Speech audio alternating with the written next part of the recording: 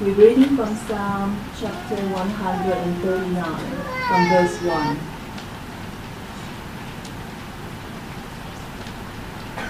You have searched me, Lord, and you know me. You know when I sit and when I rise. You perceive my thoughts from afar. You discern my going out and my lying down. You're familiar with all my ways. Before a word is on my tongue, you, Lord, know it completely. You hand me in behind and before, and you lay your hand upon me. Such knowledge is too wonderful for me, too lofty for me to attain. Where can I go from your spirit? Where can I flee from your presence? If I go up to the heavens, you are there. If I make my bed in the depths, you are there. If I rise on the wings of the dawn, if I settle on the far side of the sea, even there your hand will guide me, your right hand will hold me fast. If I say, surely the darkness will hide me and the light become night around me, even the darkness will not be dark to you. The night will shine like the day, for darkness is as light to you. For you created my inmost being. You knit me together in my mother's womb. I praise you because I am fearfully and wonderfully made. Your works are wonderful. I know that full well. My frame was not hidden from you when I was made in the secret place, when I was woven together in the depths of the earth. Your eyes saw my unformed body. All the days ordained for me were written in your book before one of them came to be. How precious to me are your thoughts, O God. How vast is the sum of them. Were I to count them, they would outnumber the grains of sand. When I awake, I am still with you. If only you, God, will slay the wicked, away from me, you who are bloodthirsty. They speak of you with evil intent. Your adversaries misuse your name. Do I not hate those who hate you, Lord, and abhor those who are in rebellion against you? I have nothing but hatred for them. I count them my enemies. Search me, God, and know my heart. Test me and know my anxious thoughts. See if there is any offensive way in me, and lead me in the way everlasting. Hear the word of the Lord. Well, a very good afternoon, everyone. I hope you had a good afternoon, whatever you ended up doing. If you're anything like me, you're probably a little bit tired, a little bit dopey, we say in Australia. So I'm going to pray for us that God would help us as we look at this incredible passage. Lord God, thank you that today we can enjoy the beauty of your creation, both with what we can see outside and enjoy, but also in conversations with one another. Your people, people who you've created, that you know and you've redeemed. Lord, when your word says difficult things to us, help us not to turn away in hardness of heart or unbelief or apathy or ignorance. But Lord, guide us by your Spirit so we'd understand your word. And guide us this afternoon, Lord. We're probably all a little bit tired, maybe a little bit distractible. Give us attentiveness, give us wisdom, and help us to apply the things that we learn to our lives so that we can know you more deeply and follow you more faithfully. We ask it in Jesus' name. Amen. There's something very wonderful and intimate about handmade products. Around about this time last year, I took a group of people from St Andrews. We did a tour of Greece and Turkey, and this picture was taken in a carpet manufacturing shop just outside of Ephesus in Turkey. This workshop was training and employing local ladies in making carpet by hand. In an age where most carpets, you go to IKEA, most carpets are made by machine, we're told that hand-making carpets is actually a dying art. And these carpets at this shop were woven from wool or silk, made on looms, weaving threads together, tying the threads in double knots to create particular patterns. And I was told that actually really good carpets can have up to 860 knots per square inch. Incredible detail. Requires great skill, experience, patience, many hours. Some carpets take a year of full-time work to complete. Now maybe you know something about artisanal products. I think I pronounced that right. Artisanal, something like that. Artisanal products. I used to think artisanal products were just something that was, misshapen and expensive. But later I figured out that that word actually means traditional, not mass-produced, not mechanically made, but individually handcrafted. And perhaps some of you are into making your own products, pottery or some ceramics, glassware or jewellery. I like the idea of being able to make things. Particularly I like the idea of making hardwood furniture, but I've got no competency in these things whatsoever. My wife Megan, she's very talented, very creative. She draws, she paints, she crochets. If we both have an evening at home together, we like to multitask by watching a movie and doing something else at the same time. So she'll sit there and she'll crochet, and I'll sit next to her and eat a bag of crisps. That's how I multitask. There is something beautifully intimate about making something by hands. You've created it from the very beginning. You know it intimately, how it was made. You even see flaws in it that no one else has been able to see. You spend a lot of time with it. There's great care. You know it exactly. To you, it's unique. You love it. Now, the Bible says that our bodies are like that. We just heard that famous reading from Psalm 139. I praise you because I'm fearfully and wonderfully made. We're all unique. You could say handcrafted, individually and intimately known by God. God is not the distant and detached maker. No, he's very much involved, interested, familiar with everything about us.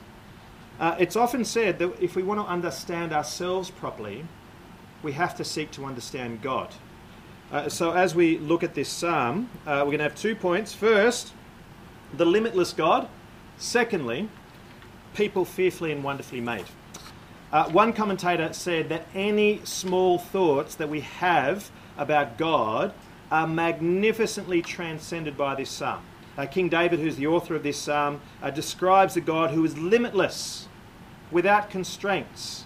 Omni is that Latin word for all. And in the first 3 stanzas, God is described as omniscience, omnipresent, omnipotence. He's all-knowing, all-present, all-powerful.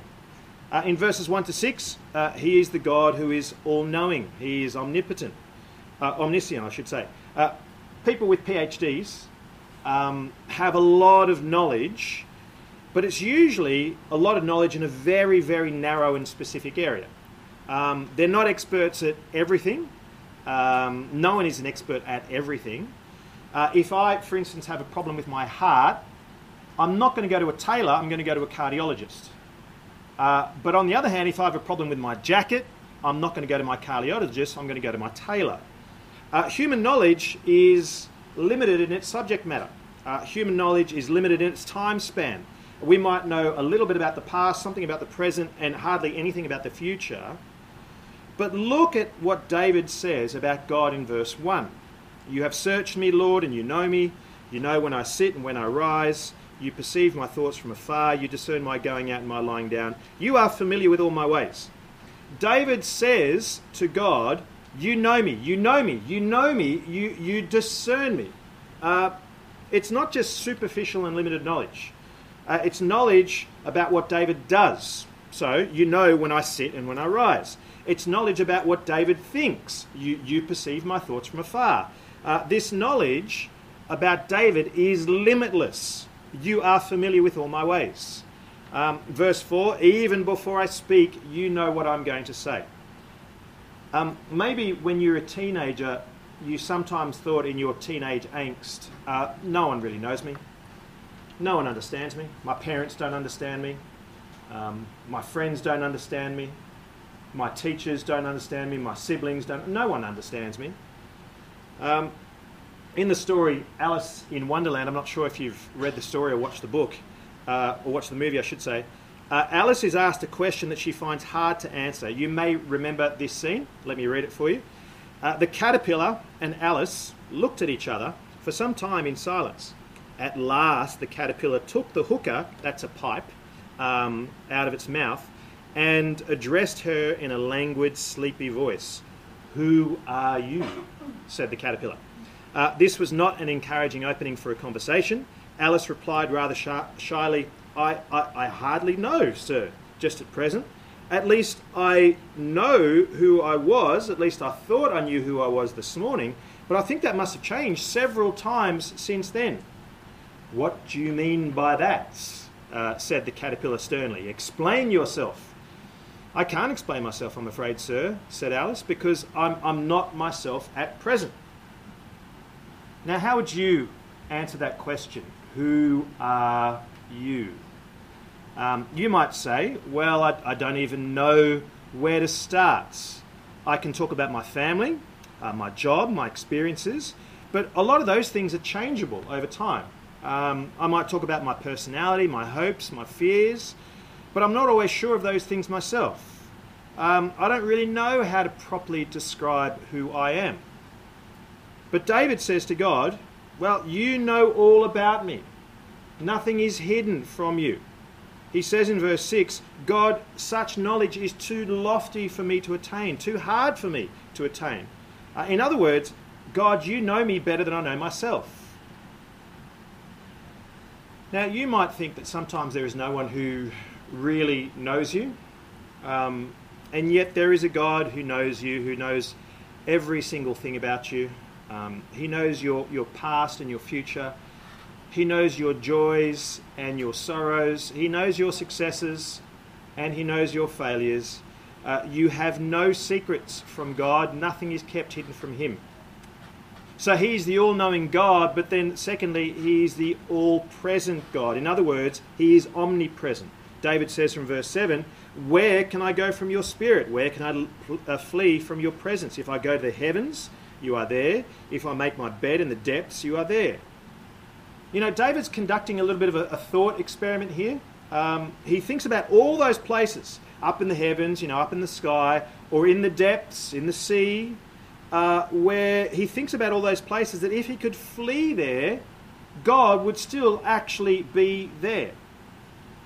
We remember the story of Jonah. Jonah tried to flee from God's presence. God told him to go to Nineveh. He went the opposite direction and went to Tarshish. But God turns up in a storm. David has better sense.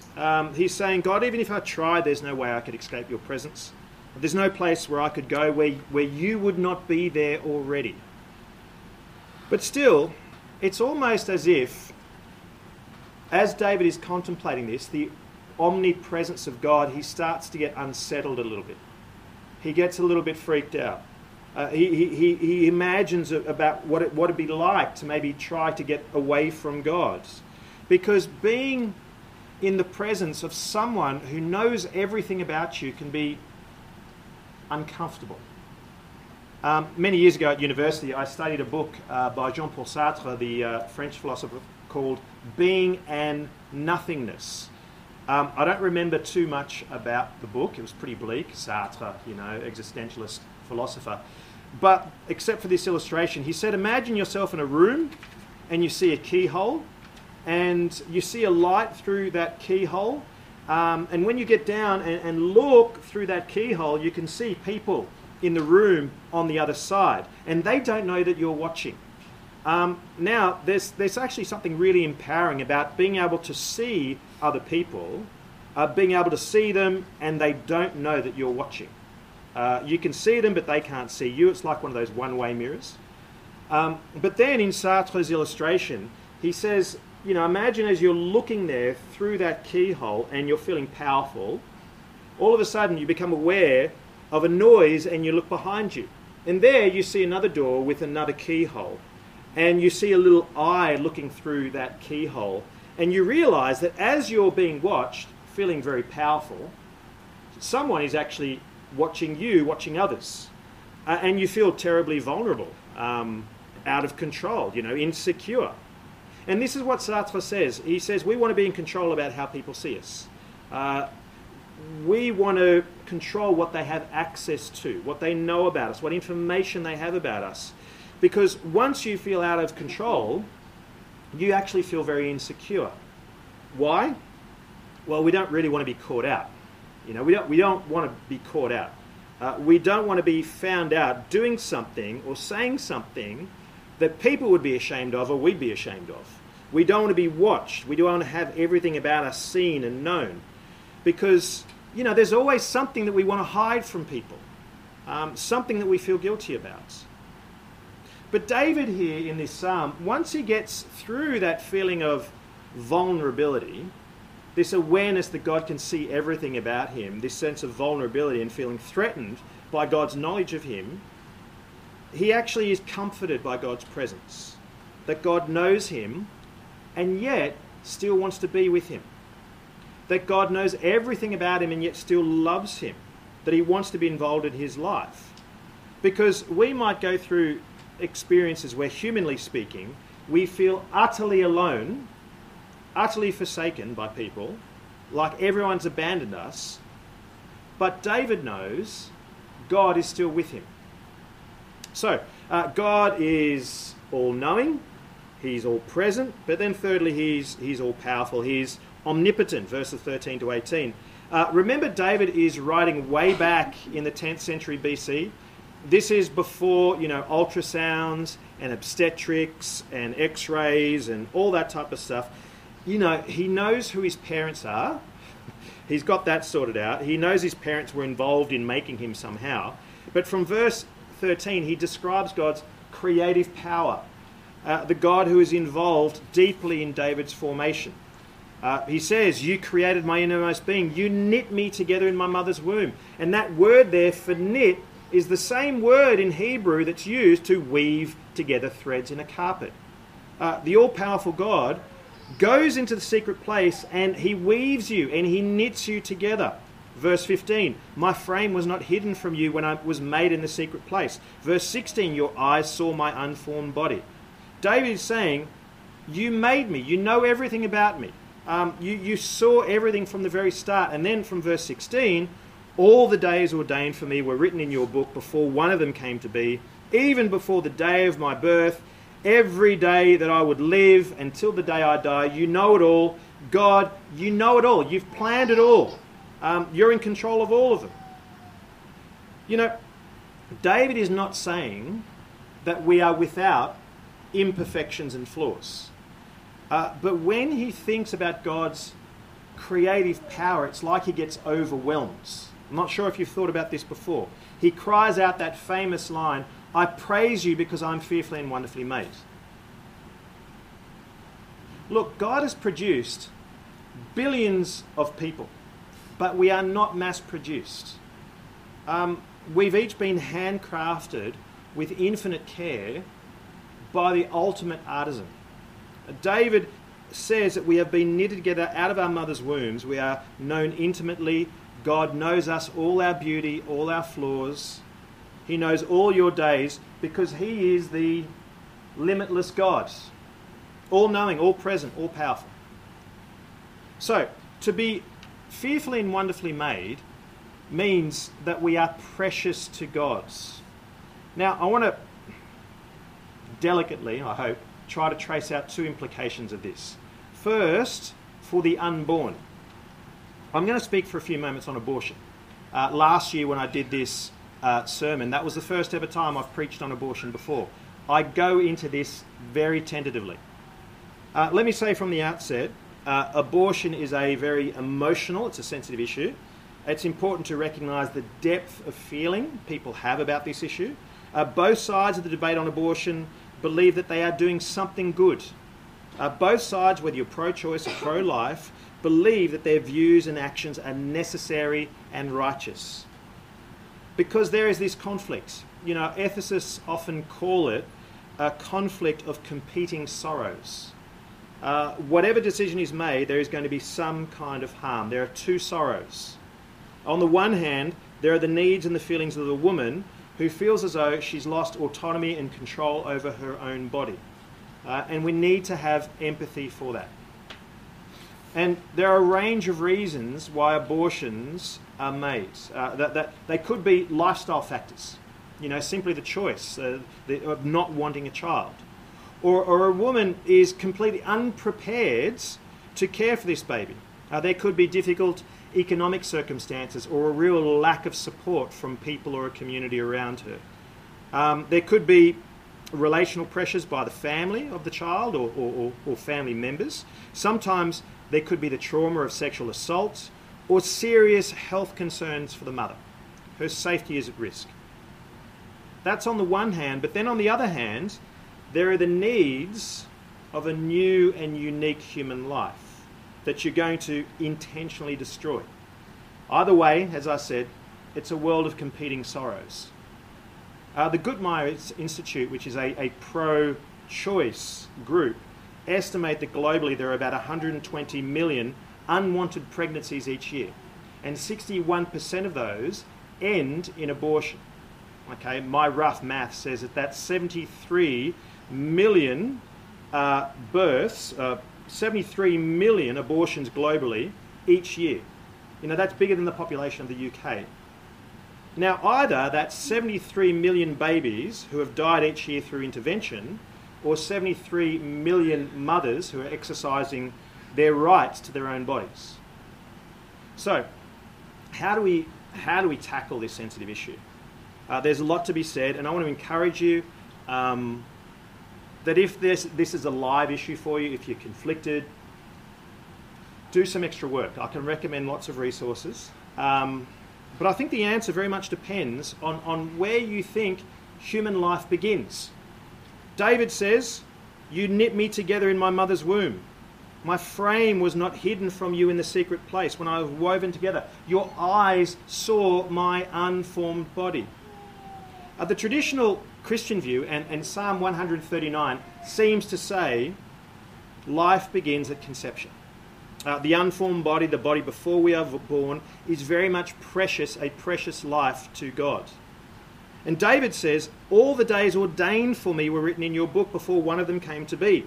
All your days were ordained by God. God creates and sustains your body. He keeps us going together every single second of our lives. In every single day, that's ordained, which means God has a plan. It's purposeful. There's a reason. From conception to death, God is in charge. His power overshadows you every second of your life. That is the reason why, over the centuries, anyone who wants to take the doctrine of God seriously, whether it's the ancient Jews or the early Christians, will always say abortion is wrong. Why? Well, because you're putting yourself in the place of God. God is in charge of every part of life. Life, at the very, very, very beginning, in the womb, is fragile. Yes, people will say, and we need to hear the weight of this argument, don't I have a right over my own body? This will be inconvenient. This child will cost me. This might cause me a lot of harm. I should be able to do something about it. But doing something about it, so to speak, is also a violation of God's sovereignty. It's the taking a life that's been started by God.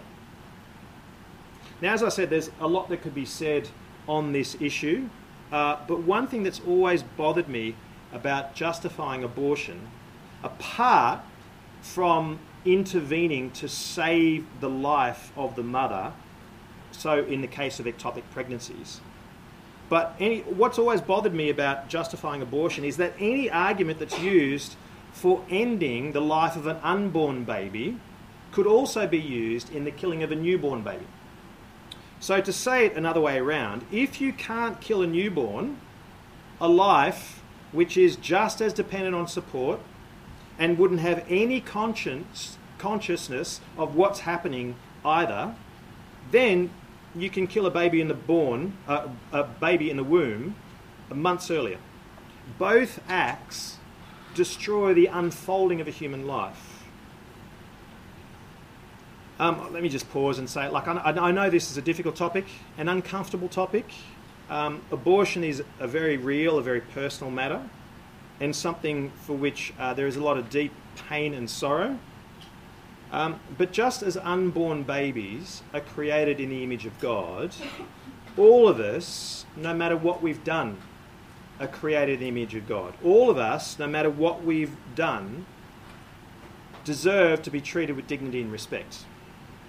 If you're carrying the burden of guilt in this particular area of life, please hear from me. God sees you. God knows you. And in Jesus, he offers grace and forgiveness, just as he offers grace and forgiveness regardless of whatever we've done. So that's the first implication. The unborn child is fearfully and wonderfully made. But the second implication is the disabled person is fearfully and wonderfully made. The joy and wonder expressed about the human body in this psalm is not always expressed or experienced in the case of disability, or if you have a child with disability. Instead, there is confusion, there's incomprehension, there's sorrow, and sometimes there is this question, God, if we're so fearfully and wonderfully made, why did this happen? You know, certainly parents of special needs children often ask that question. My wife and Megan and I, we have a special needs son, and sometimes we've asked that question. Sometimes there are proven medical reasons why disability happens, but most of the time there's not. There's not a clear reason. It's almost always never the direct fault of parents. So where does this leave us? What can we say about disability and God's plan for our bodies? There's a conversation between God and Moses in Exodus chapter 4 that I think is quite instructive. You might remember Exodus 4. You might remember God appears to Moses in the burning bush and commands him, go back to Egypt, command Moses to Pharaoh to let my people go. And Moses is not keen.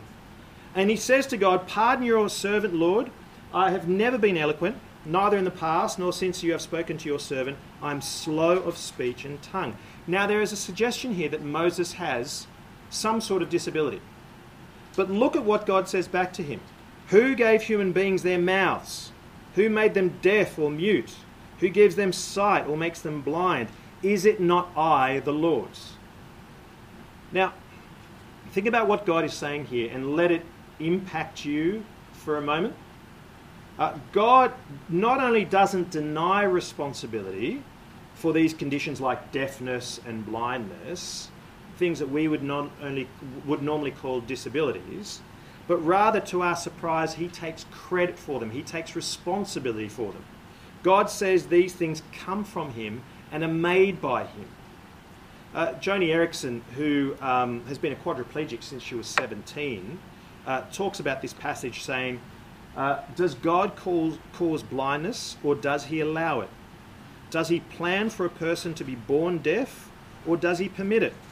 In short, does God want disease? Now, the key here is how we use the word wants. God doesn't want disease to exist in the same way that he enjoys it.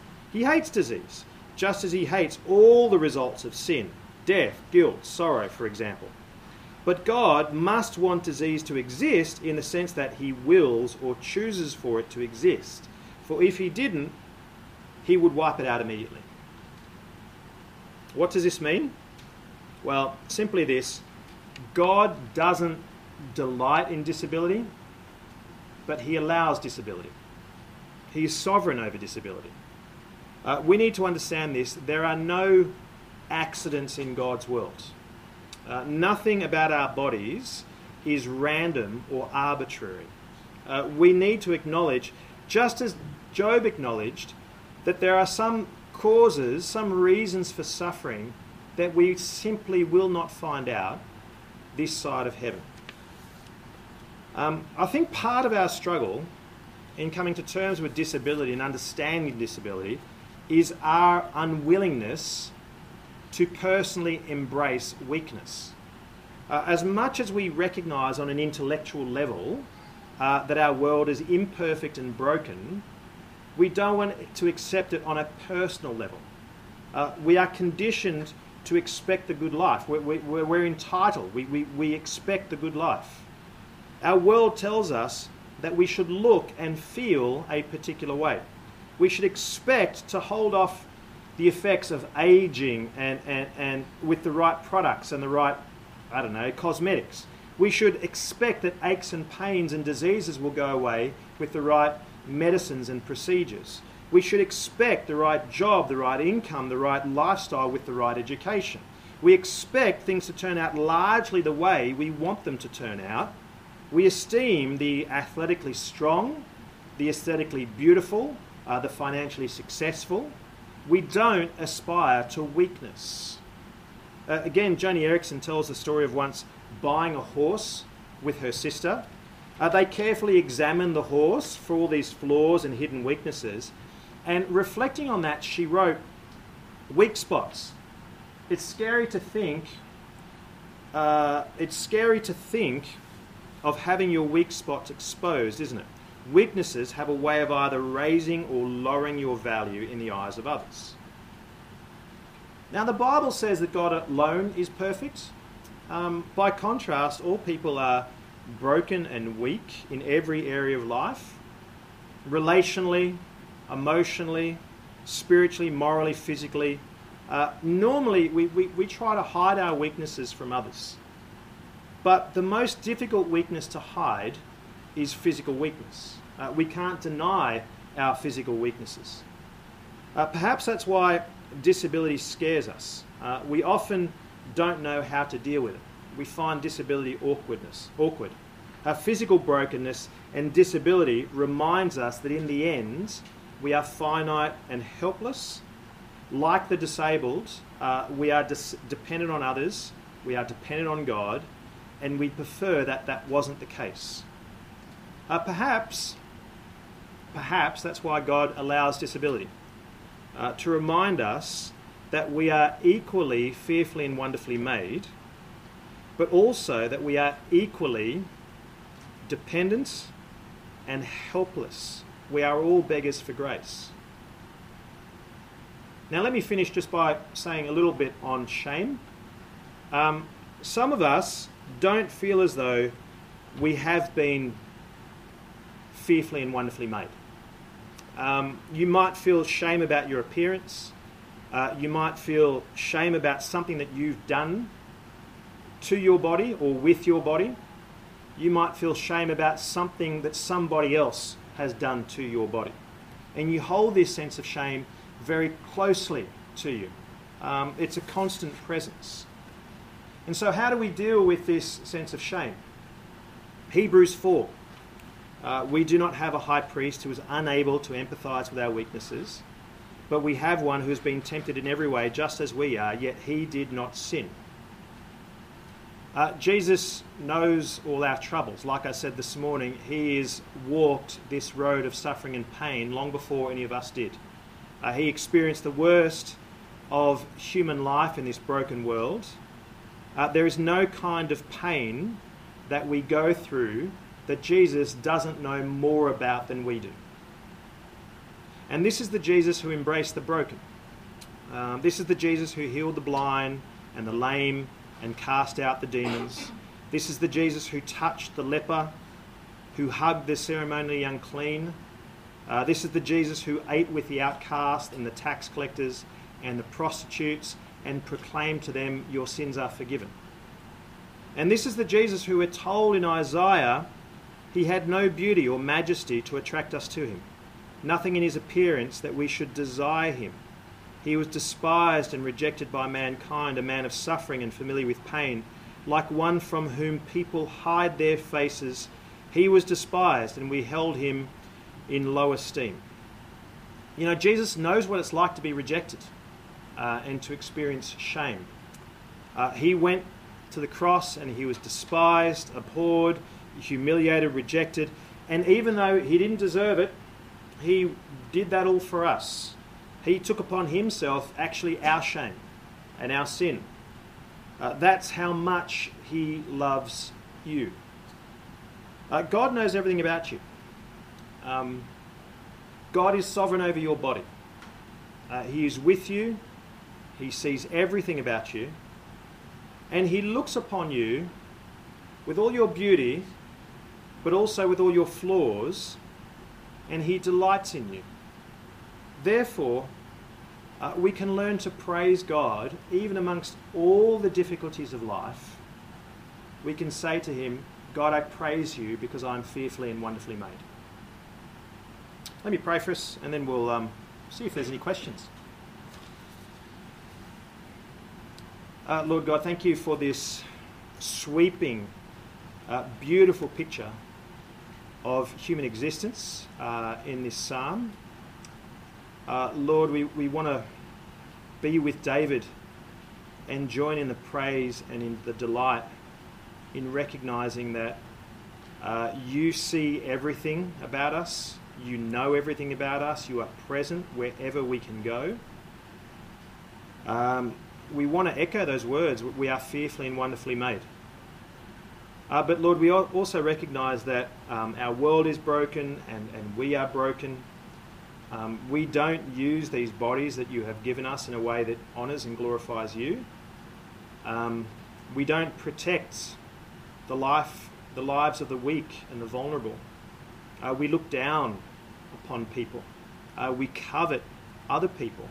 We covet what they have, what they look like. And in doing so, we show ingratitude for what you have given us. Lord, we just want to pause and ask for forgiveness and help us to understand you are right and ourselves are right, so that we would echo in our hearts and in our lives the sentiments in this psalm written by David. Lord, we know that today we've discussed a lot of difficult topics. In some respects, it's pretty overwhelming. Lord, some of these things are tough for us to believe.